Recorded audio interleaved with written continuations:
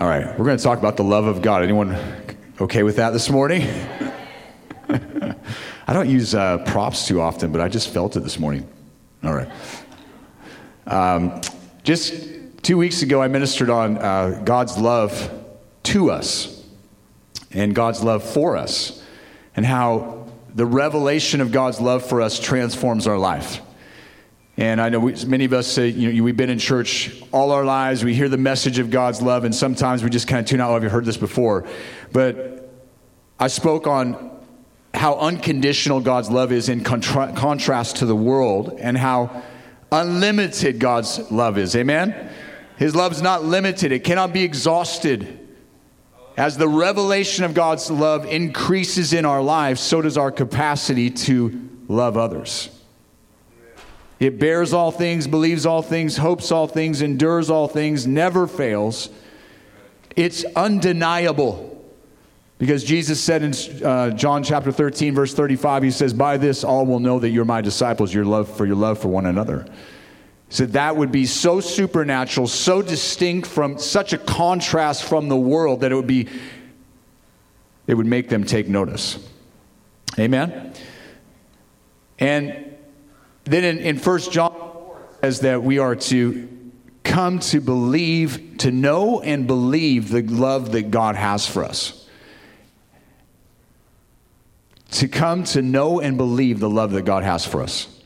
And when you believe that, now this morning, I'm going to take it to another level and say, coming to know and believe, not only does God's love for us all these things, but God's love through us can be all these things. And that's what happens when we receive His love. Freely receive, freely give. And so I want to speak this morning on God's love through us and look at that. So we're in 1 John 4:7 if you're there. And when you look in the Bible at the number of times that Jesus or the disciples or the apostles or Paul or James or in any of the epistles, it's referring to loving one another. It's I counted at least 15 times. There's probably more. And so I think it's worth noting a message that's been repeated that many times. It should probably be our primary endeavor. To love one another and to grow in this love. And so 1 John 4:7 says this, "Beloved, let us love one another, for love is from God, and everyone who loves is born of God and knows God." Praise God. Let's just pray over His word. Father, we thank You for Your word this morning. Thank You, Holy Spirit, that You're here to speak to our hearts.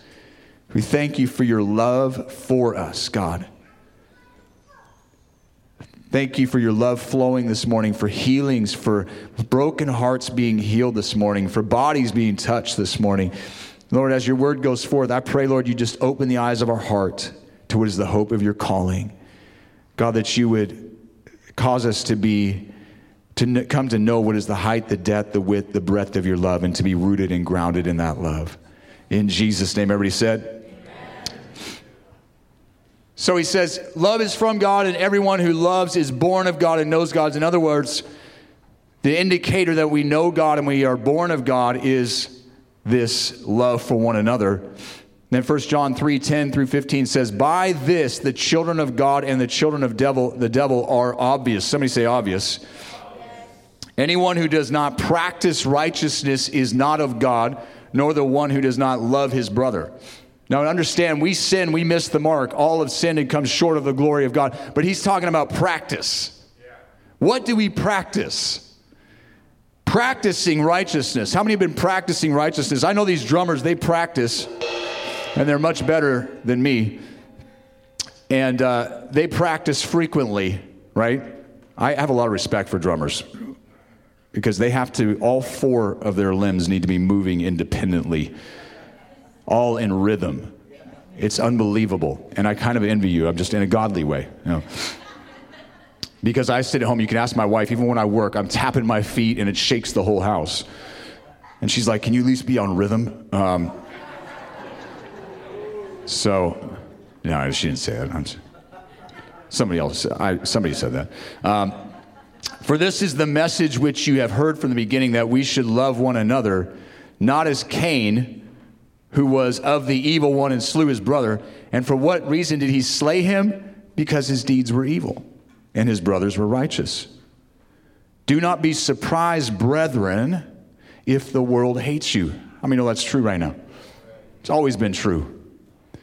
But as I was preparing this message, I'm like, Lord, what is this Cain thing? And the Lord was saying, you're in a season right now where this is increasing.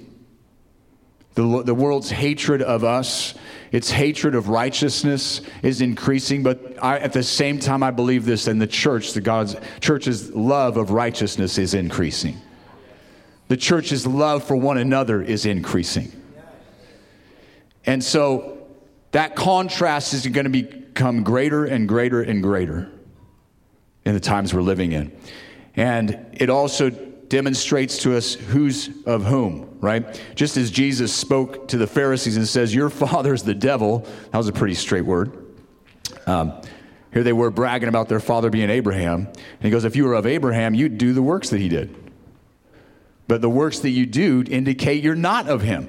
So Jesus made a clear distinction. There is no in between. Your parentage determines your DNA and your character. Come on.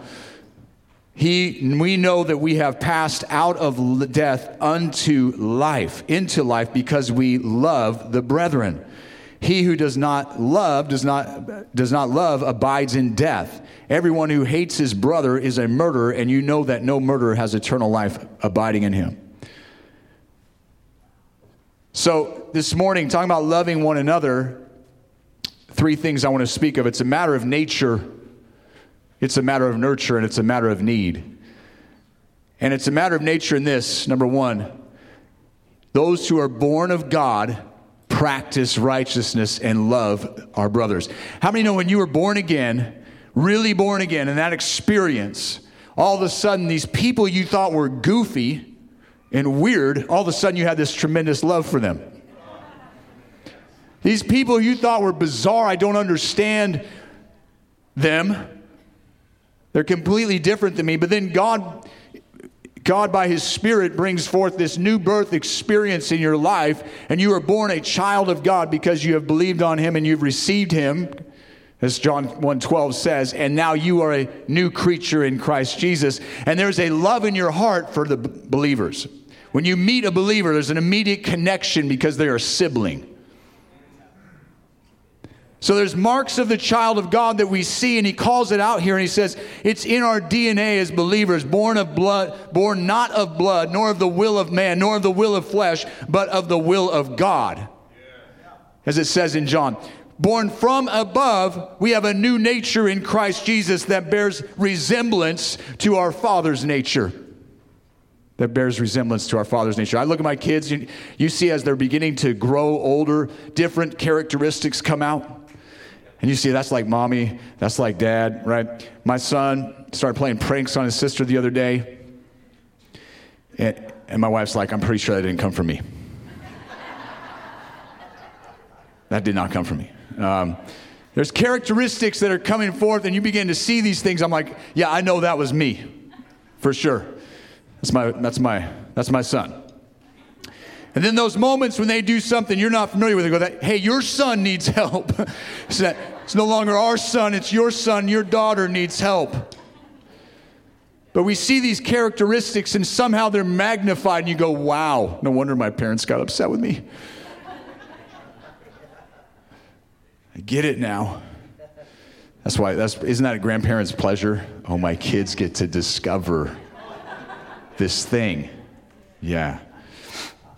And then you don't have to deal with it. You're like, I send them home when they start doing that. The evidence of the new birth. Some characteristics good, some bad in our kids. But what's born of God is good in us. Born again DNA. Look at 1 Peter 1:22 and 23. Since you have, in obedience to the truth, purified your soul for a sincere love of the brethren. A sincere love of the brethren. It says, fervently. Somebody say fervently. Love one another from the heart. I'm just telling you, this needs to be our top endeavor. How can I love better? Lord, help me to love better.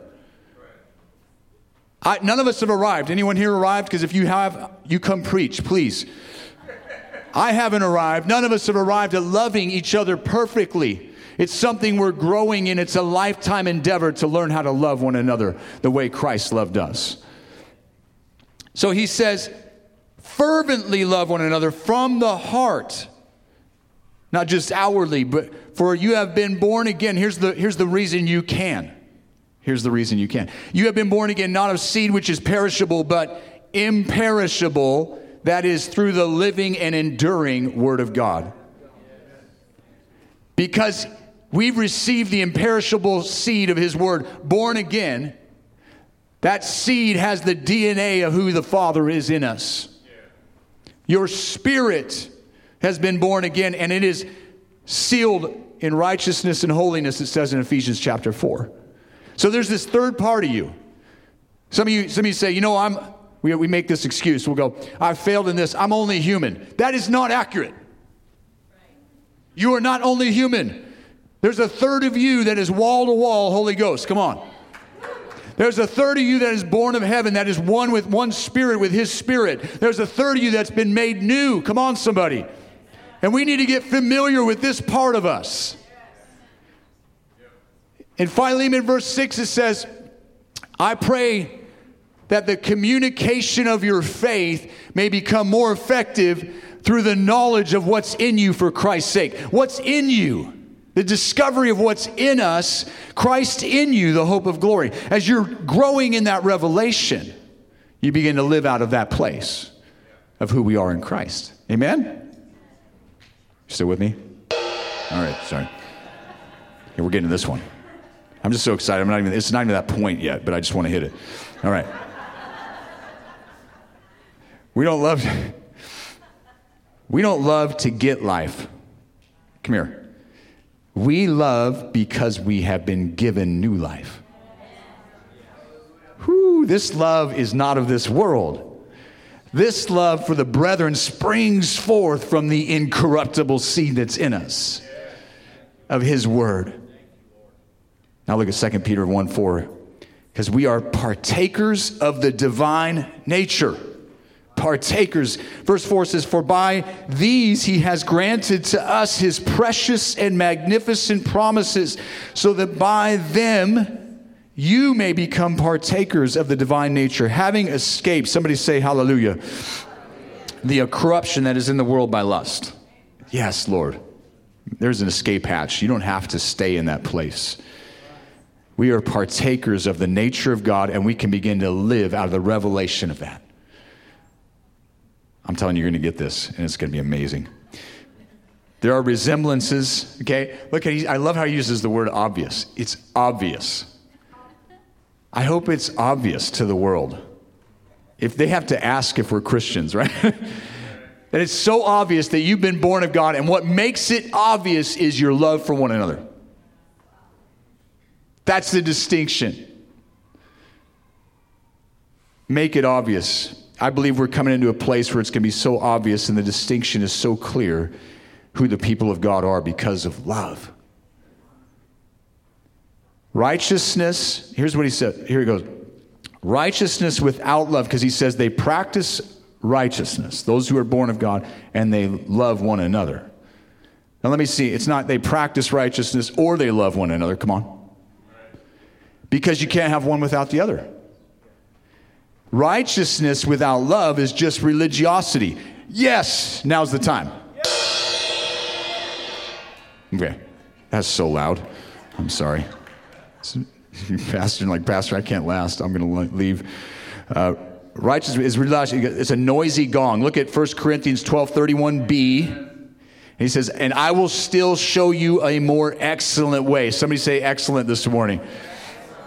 Excellent. Because in that chapter before that, he describes all these giftings. And those are awesome. But he says, you know what? These are meaningless unless you get this. God wants you to major in loving one another. Our top endeavor.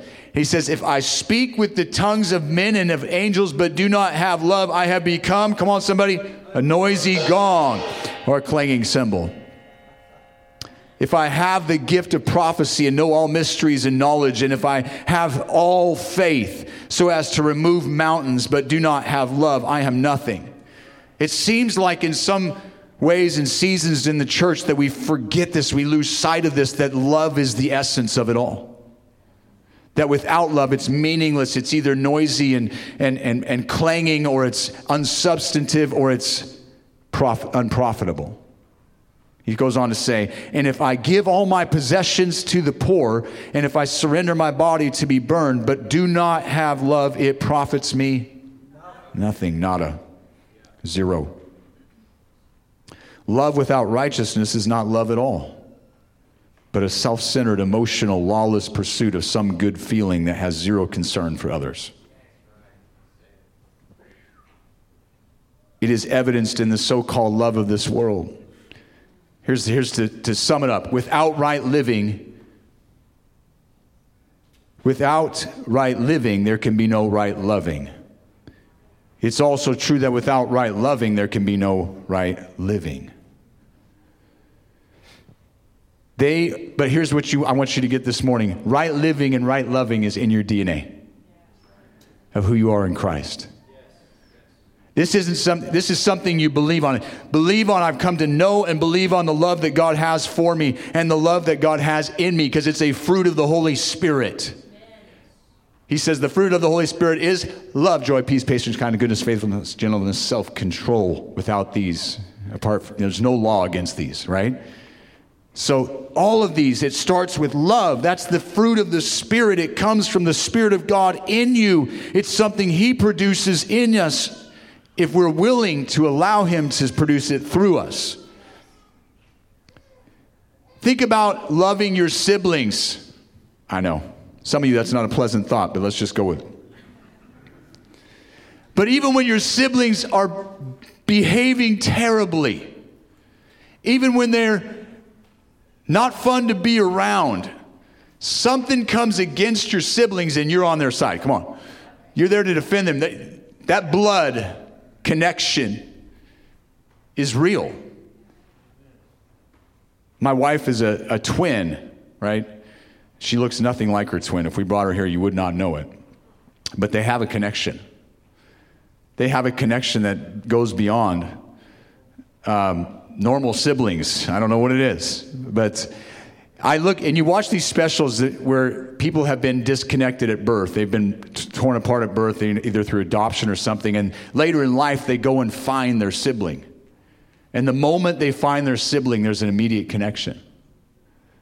And so this is akin to our connection in the Lord that we have one with each other. And that even though your siblings may not behave right all the time, if we can get an amen in the house, they're still your siblings and you love them. Even in their worst moment, even when they're not responding to you the way you want them to respond, even when they're being selfish, even when they're ghosting you and not calling you back, you still love them. And see, if we can get this church, I believe it's the breeding ground for miracles. Because that's what God works through, is love. Faith works through love. Faith works through love. If you don't know God loves you, how are you going to believe? So, here we go. I got off track, but we're back. Siblings. We love our siblings. Amen. The message from the beginning, he says, because that's what Jesus said. Love one another. He says it in John 13. He says it in John 15. I'll let you go study that out. But it's in the Bible many times. Look at it. I said it last time. One anothering is a powerful concept. There are so many one another's in the New Testament. Go look at them all. Next, I want to look at this. First, let's continue in 1 John 3:16. He says, we know love by this, that He laid down His life for us, and we ought to lay down our lives for the brethren. Now we know love. We didn't know love before.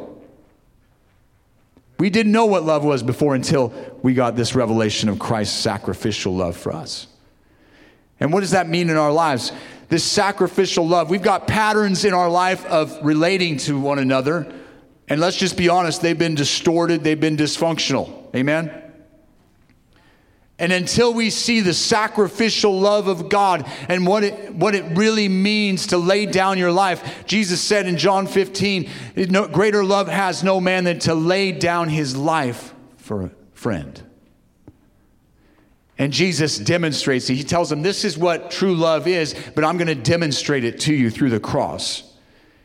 So sacrificial love, until we knew that, our love was distorted.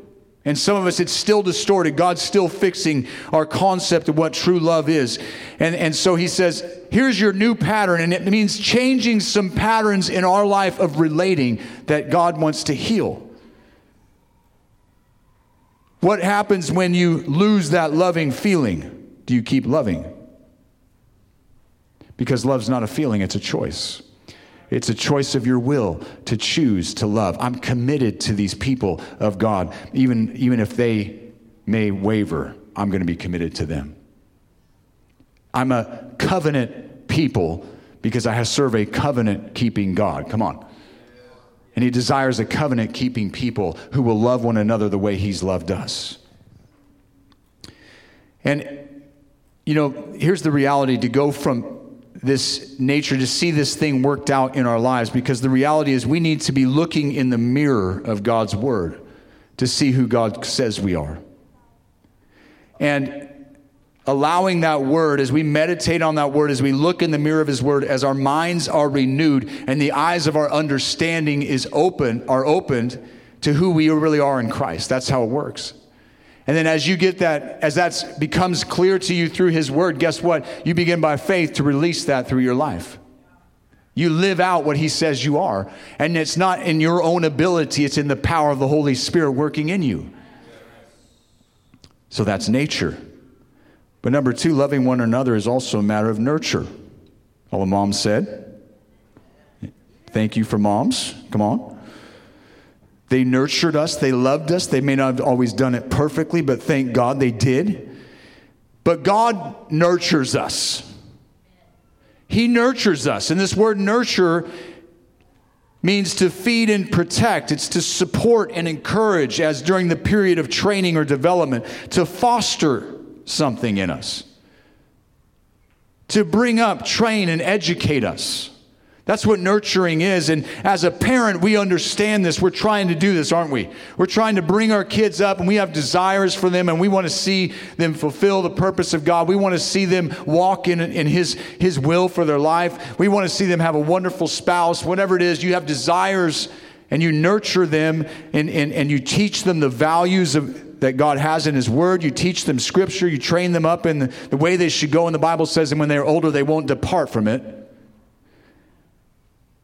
But we educate and we nurture our children. And so it is with us. And this love in us needs to be nurtured.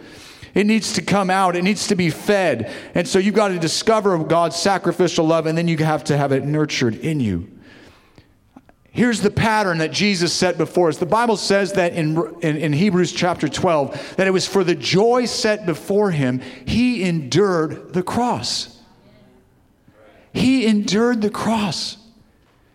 I don't think there was joy in the beating and the stripes on his back and the skin being pulled off. I don't think there was joy when they pressed that cross against his back and the splinters and the weight and going up the hill of Calvary. Are you with me this morning? I don't think there was joy. He wasn't even thinking about himself in the whole process.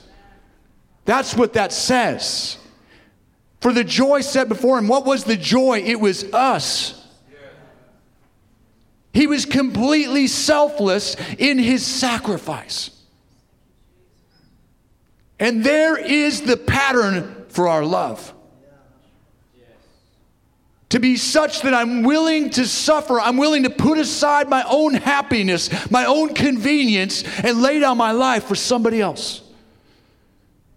For a brother or sister. That's how radical this is. I mean, this isn't human. Humans don't do this.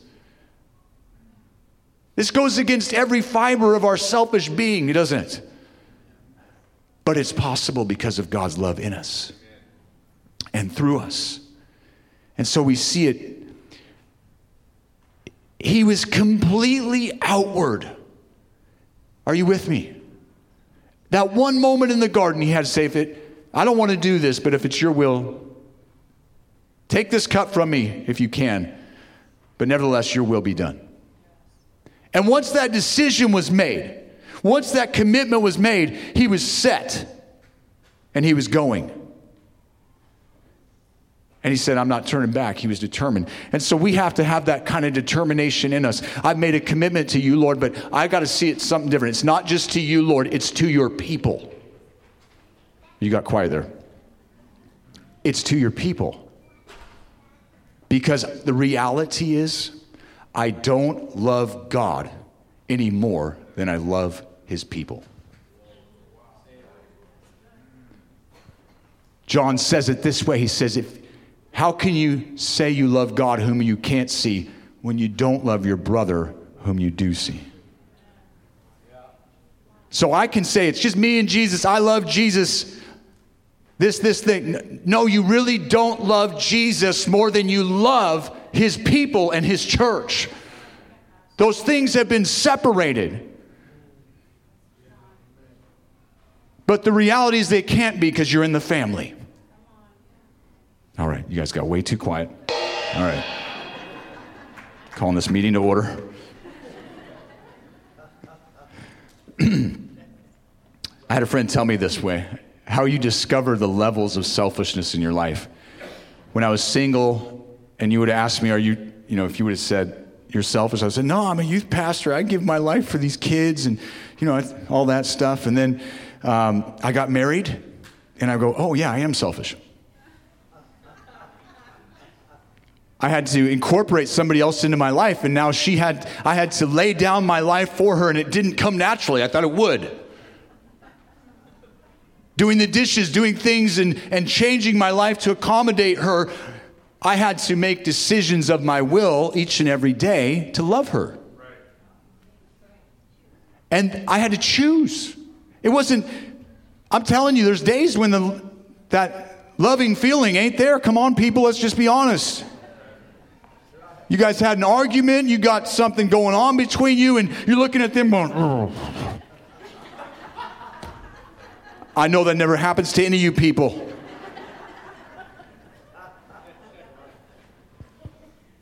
I've lost that love and feeling. And so I thought, okay, I'm getting this thing. I started getting the marriage thing, and then we had kids. Oh, wait, there's still some selfishness left there. I still don't want to get up at 3 a.m. and give the bottle. My son, he's not in here, and I'll owe him money for this, but he didn't sleep through the night till he was 6 years old.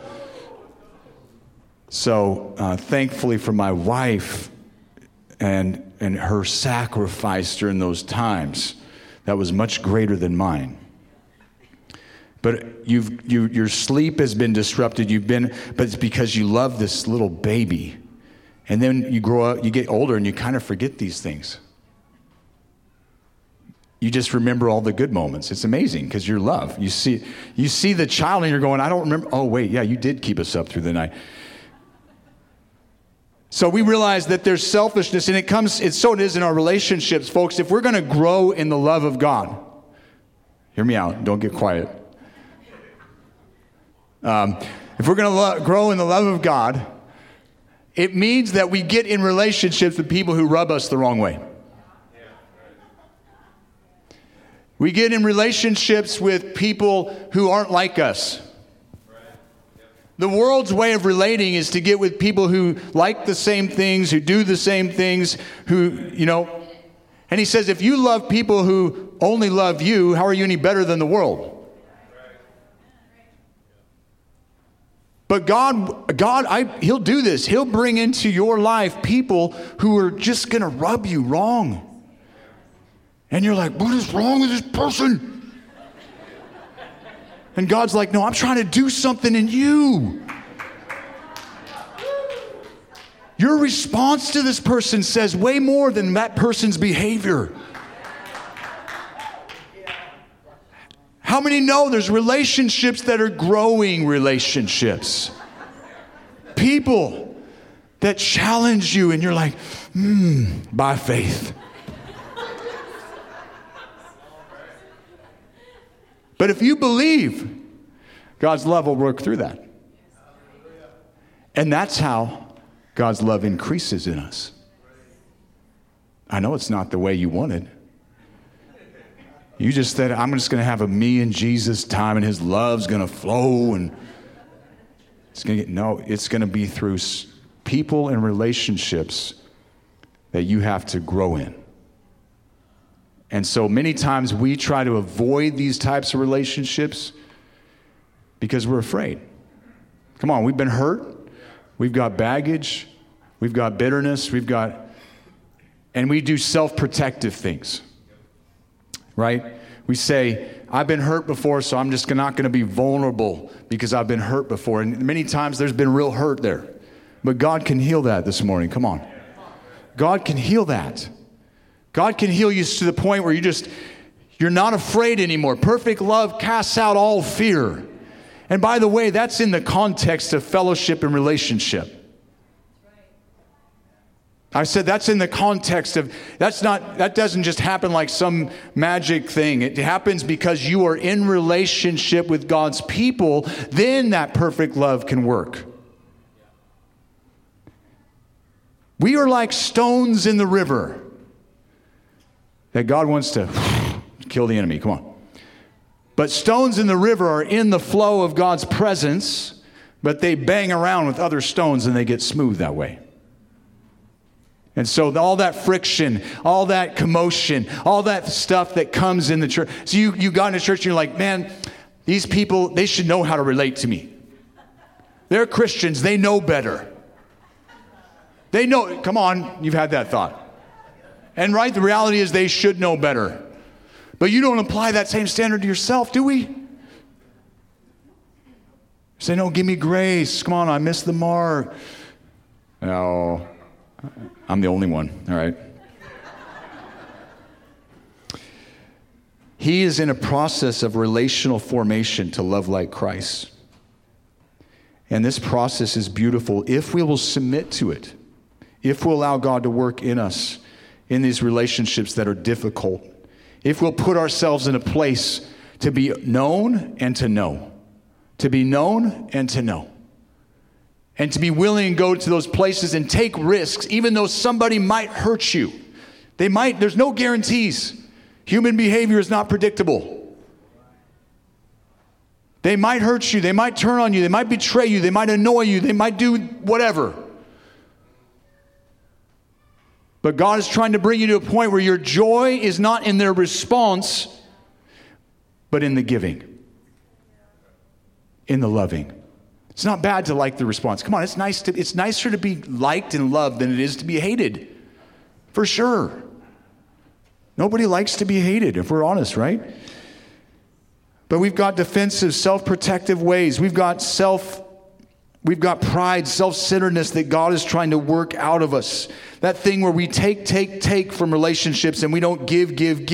God wants to make it so we're givers. Because Paul says in Acts chapter 20, he says it's more blessed to give than to receive. And I'm telling you, when you discover that is freedom and true joy. And that's in relationships too. Look at this in 1 Thessalonians 3:11 through 12. It says, now may our God and Father himself and Jesus our Lord direct our way to you. Now let me just give a little context. Paul, speaking to the church at Thessalonica, he said, more than once I tried to come to you and Satan hindered me. He so desired to come to Thessalonica. And he says Satan hindered him. And he makes this statement. He says, for our joy and our glory is you. I want you to see something. Paul was willing to go through hell and high water to get to these people because he loved them so much. So he says, hey, let the Lord direct our way to you. And may the Lord cause you, this is the prayer, and this is a prayer we need to grab hold of. May the Lord cause us to increase and abound in love for one another and for all people, just as we also do for you. What he had set the example by his love for them. You saw my example, and then he commends them because they became an example of love.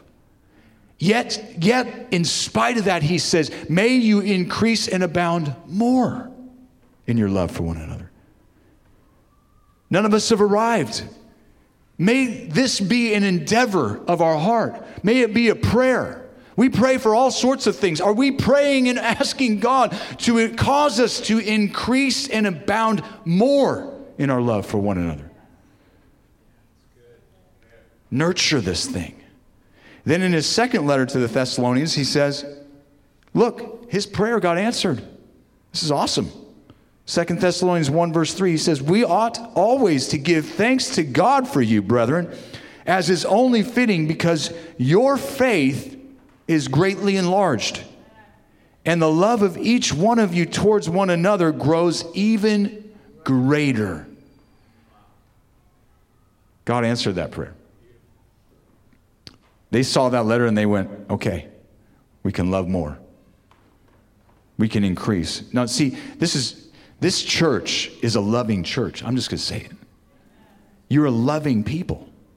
That's a testimony I think we have. Amen? We love one another, and it's proven in so many different ways. But even with that, God's challenging us. Increase and abound even more. And it comes down to individuals making a decision saying, this is going to be an endeavor of my life. Are there relationships where I'm having friction? Is there something more, God, you're trying to work in me through that? Do I need to go deeper in relationship with other people? Have I been shallow because I'm afraid? Is there fear? Are there hindrances in my life that prevent me from going to that place in relationship where you're calling me? Not only in depth, but the increase is in breadth. Why? Because I begin to relate to people outside of my comfort zone. I relate to people outside of my comfort zone.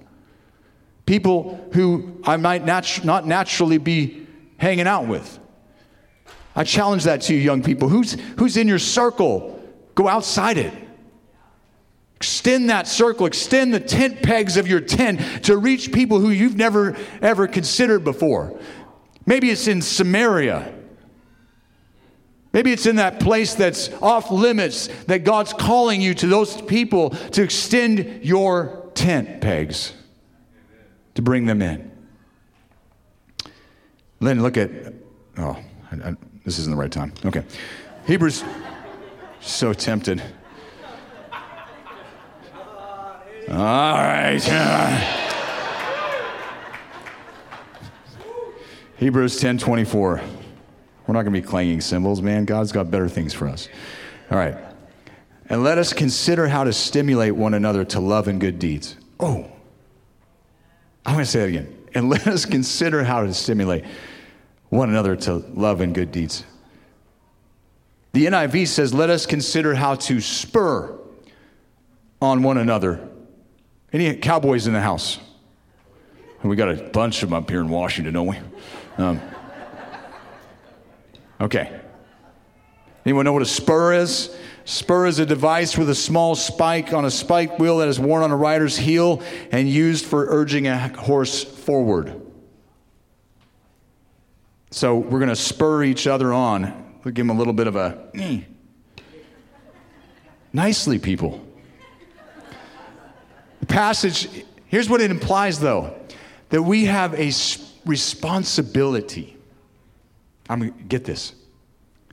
We have a responsibility to care for each other's spiritual growth. You say, hey, pastor, so-and-so, they look like they're in a tough situation. Will God put that on your heart? Go talk to them. Pray for them. I mean, we're always praying for, but you pray for them. We need to care about the growth of other Christians. And we care so much and we love them and we care as much or more about their well-being than our own. That's what Philippians 2 says. Then God will start putting people on your heart. God will start bringing people to your mind to pray for and showing things in their lives that He desires to touch or to speak to. And guess what? In that love, that's where the gifts begin to flow.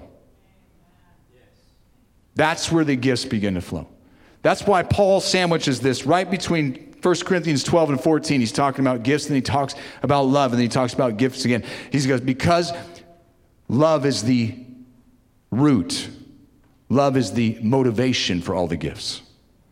And so as you are praying for people, as you are seeking the Lord for them, as you are loving them and is concerned for their spiritual well-being, even more so than your own, then guess what? God begins to speak to them through you. All right. I feel like I lost you. All right. NIV. So we're going to spur. But it says consider this. Now guess what? The way I spur on one person is going to be different than another. Why? Because they're different people. Different. Pastor John said different donkeys. I didn't call you that, but I would include myself. Yes. Yes, I've been spurred several times. It feels good after it's over. All right. But it's we would be thoughtful on how to stimulate one another. I want to challenge you to something. When you come together to a service like today or a home group or a fellowship, do you go considering this? That's a challenge. Because we live in a consumer society, and that mindset has gotten into the church. That means I go to church and I go to fellowship to get something only. Yes, you should receive. It'll happen. But you know when you receive the greatest, and you know this is true, when God's flowing through you to somebody else, you receive. You cannot get something when God's moving through you. But that's not your motive. When you get this sacrificial love motive in your life, then your concern is them. And then you experience that true joy. That is not circumstantial joy. That is not joy based on how I feel, but based on the opportunity to give and to encourage and to strengthen another believer. That's the joy that surpasses understanding. That's the joy unspeakable and full of glory. That I can be going through hell, except I can still give in that moment and experience God's joy. All right. Where were we? All right. Do we have this mindset? And here's the thing. When we consider how to spur somebody on, God knows exactly how they need to be spurred on. And He'll speak that to us. And there's a gentleness in it. You see, even with my parenting, I don't address one child the same way I address the other one. They're different. How many know that? You can't always discipline one the same way you do the other. Because they're unique persons. They're unique people. And they're wired differently. And so the Holy Spirit, who searches hearts, knows exactly how a person's wired. And He'll speak to you and He'll show you how to spur them on. In a loving way. This is spiritual maturity. In Ephesians chapter 4, it is that we are to attain to speaking the truth in love. It's an indicator of maturity. Let that be an endeavor in our life. Amen? And it's not this, and some of you, right? We've had those people come up to us and tell us how to be spiritual, and you're going, I'm not sure you're doing that. And we all heard the parents who said, don't do as I say, but don't do as I do, but do as I say. Paul did not say that. That's why he gave the example. He says, follow my example. As I follow Christ, follow me. In other words, he had this responsibility to be an example to other believers, and he gives it to Timothy. Be an example in faith, in word, in conduct, and all these things. Be an example. So if I'm going to spur somebody on, my first check is my own self and going, well, am I in a place to speak this to them? Romans 12:9 says this, let love be without hypocrisy. Abhor what is evil. Cling to what is good. And listen to this, be devoted to one another in brotherly love. Give preference to one another in honor. Whew. And we just meditate on that for a while, right? But without hypocrisy, that means what I'm encouraging you in is something hopefully I'm already doing myself. Otherwise, And that's, the world's always throwing that at us. Oh, you guys are hypocrites. Well, so are you. You're all hypocrites. There's only one true God. There's only one who's been true and never been a hypocrite, and it's Jesus. Nurturing through proper feeding, encouragement, training. Let's look at the rest of it. I'm almost done here. 1 John 3:17-18. But whoever has the world's goods and sees his brother in need and closes his heart against him. John asked this, how does the love of God abide in him? Little children, let us not love with word or with tongue, but in deed and truth. So he speaks to material goods, but he also speaks to the deeds. There's just things that we can do. So this love doesn't stop at an internal thing that God's doing in and through us. It's actually seen in how we treat other people and how we give to other people. So thirdly, loving one another is a matter of need. How many know there's needs all around us? And the Holy Spirit wants to work through you as a vessel to meet those needs and to be an answer. Amen? You got quiet. All right. But he said, without love, we can give, even if we go back to 1 Corinthians 13, he says, we can give to the poor and do all that stuff. Without love, it's not profitable. But if you have the love of God and then you give from that place, it's very profitable. That's what Paul was saying when I went back to the offering passage in Philippians 4. He goes, I seek for the profit to your account. There's a profit when we give out of love and in sincerity. Amen? It's profitable to the kingdom of God. It's profitable to people's lives when we give that way.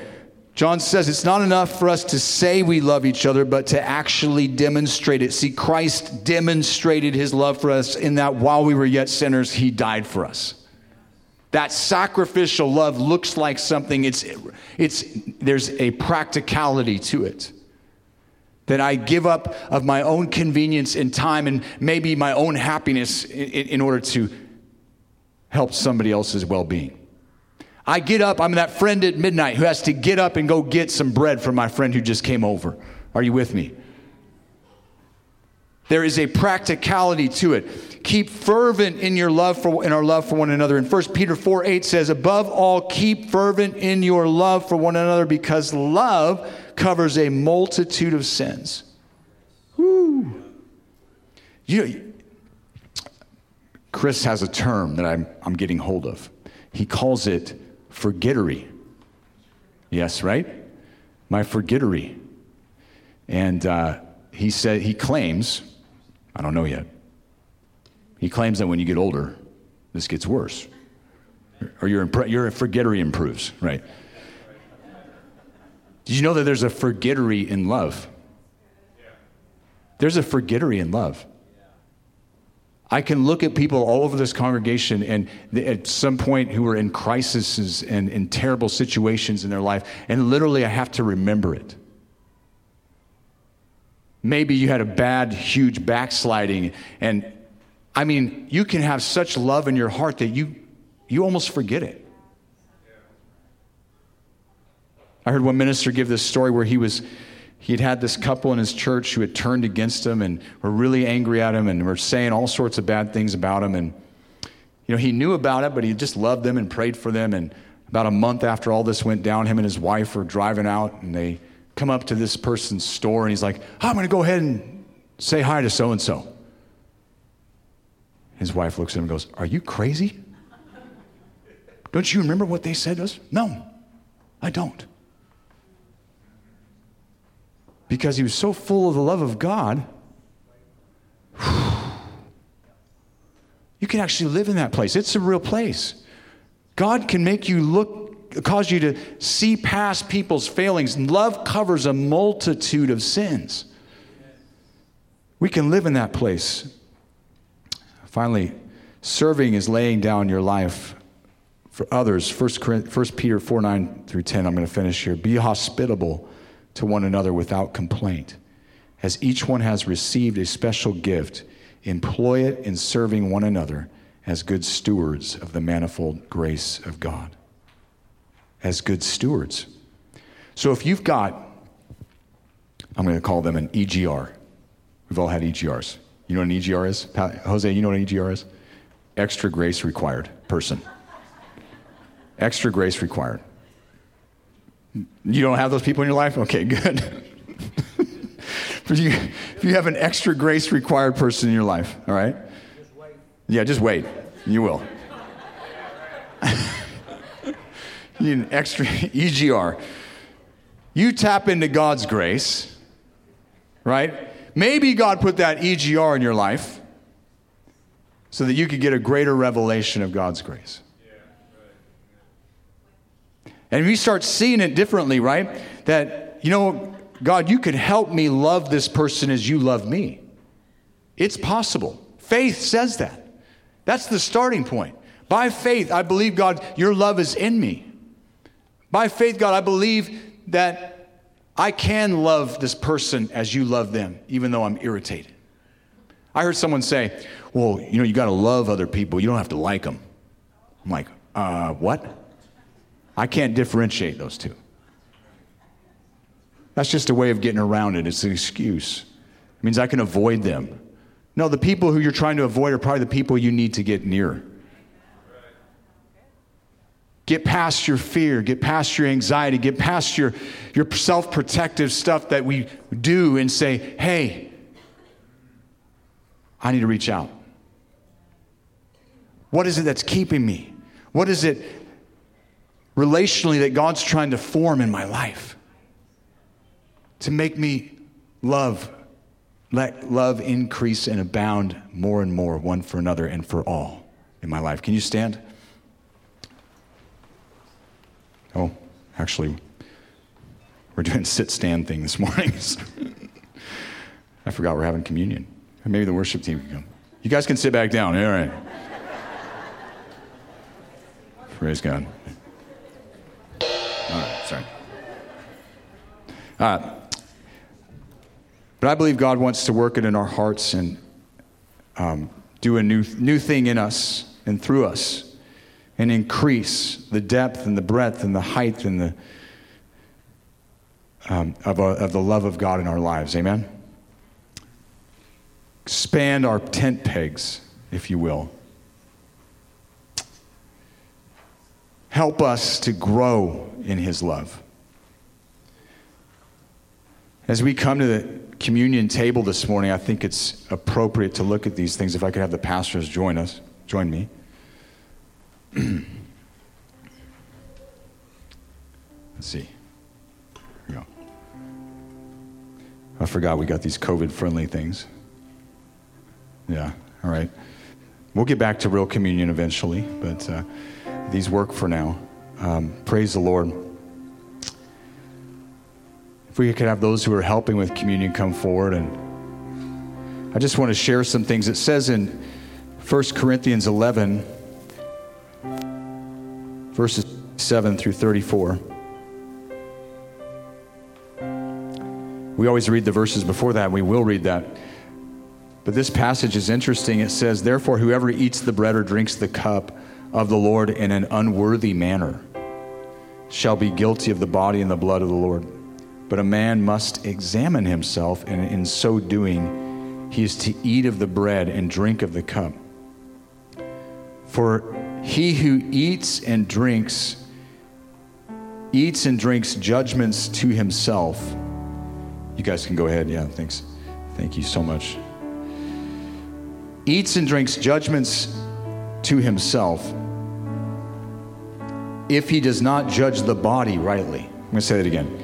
He eats and drinks judgments to himself if he does not judge the body rightly.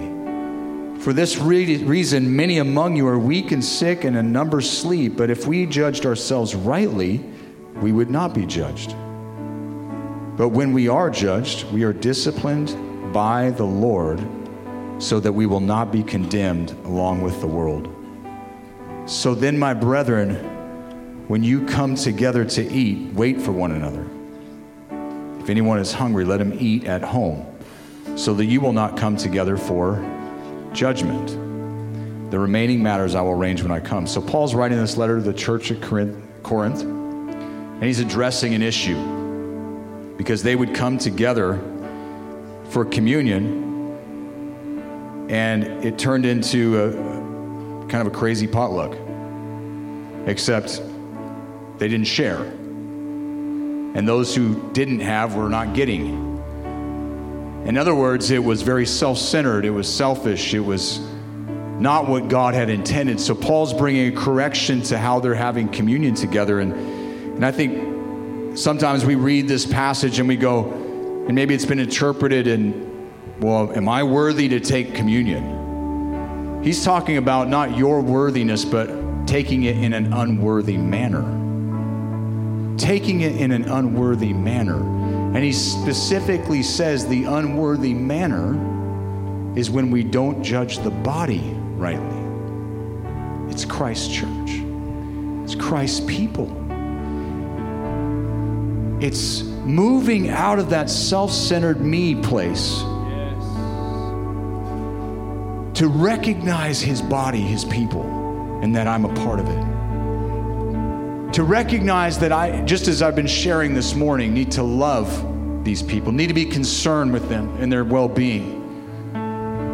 So much that I'd give up my own meals so that those who don't have some. Are you with me? And he shares that and he challenges them. You guys all have some? All right. And he challenges them and he says, judge yourselves, examine yourselves. But what are we examining ourselves of is, have I had the right attitude towards Christ's people and the body of Christ? Is there something that's between me and another believer that shouldn't be? Have I been selfish? You know these things. The Holy Spirit will show us and reveal these things.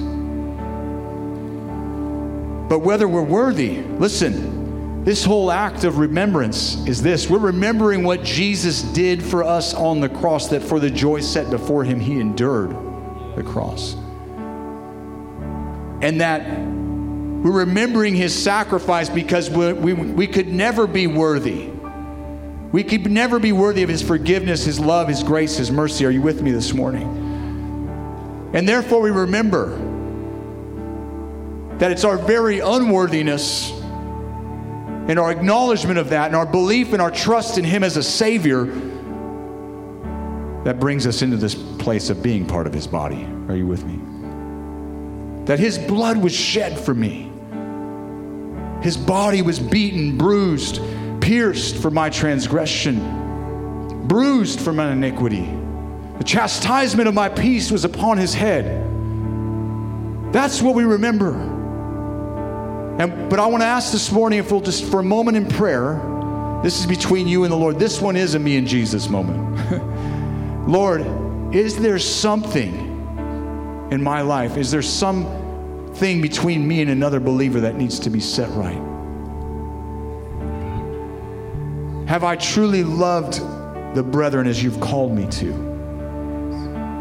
And it can be as simply as this: Lord, I want to, help me do it. Help me. I believe in your love for me, but I also believe this morning in your love through me.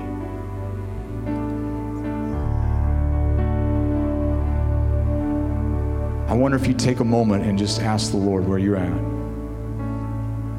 Is there something that needs to be set right? Just as Jesus said on the Sermon on the Mount. If you go to present your gift at the altar and there remember that somebody has aught with you, go and make it right. Go and make it right before you bring your act of worship. Is there somebody, another believer who's had aught with you and you have not had a chance to reconcile that thing? And maybe this morning it's just time to say, Lord, I commit it to you, and I commit to you that I will make it right. And release that forgiveness that's needed. Release that grace that's needed into that situation. Father, we thank you this morning that because of your blood, there's forgiveness of sin. God, that you've reconciled us unto yourself, and you've given us the ministry of reconciliation, that we'd be reconciled one to another. Lord, we endeavor this morning to make loving the brethren our number one priority. our number one priority. Because in so doing, it is an expression of our love to you, and it is an expression of your love for us to them. Lord, I pray this morning, Holy Spirit, just as it says in Romans chapter 5, verse 5, that you would come and you would shed abroad the love of God in our heart by your Spirit. Broader than it's been before. Help us to go deeper. Help us to go broader in our relationships with one another. Lord, I thank you that fear is going in the name of Jesus. That your perfect love is casting out fear. That you bring healing to those hurts, those disappointments, those pains, those things that have kept us from relating the way you desire us to. I thank you that there's miraculous healing in this place this morning because of what you've given us in the cross. Your sacrificial love for us. We know love by this, that you gave your life for us, and that we ought to lay down our lives for the brethren. Thank you this morning that by your Spirit, that you're shifting our hearts to that place. We give you praise, we give you glory.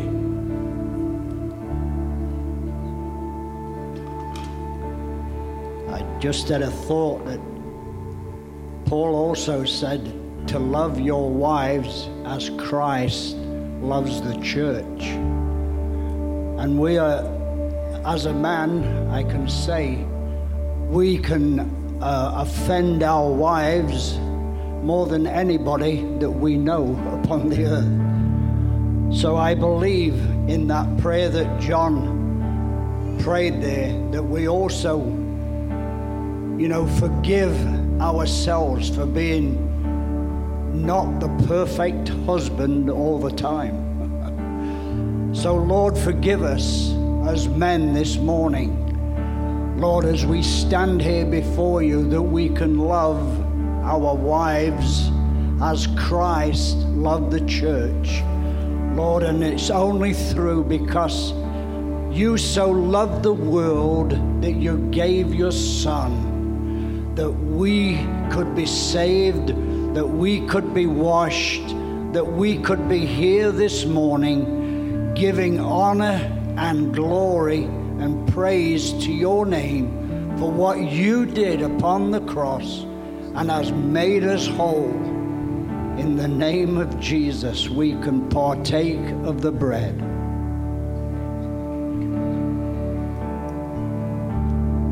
For as it says, for I received from the Lord, which I also delivered to you, that the Lord Jesus, in the night that he was betrayed, he took bread, and when he had given thanks, he broke it.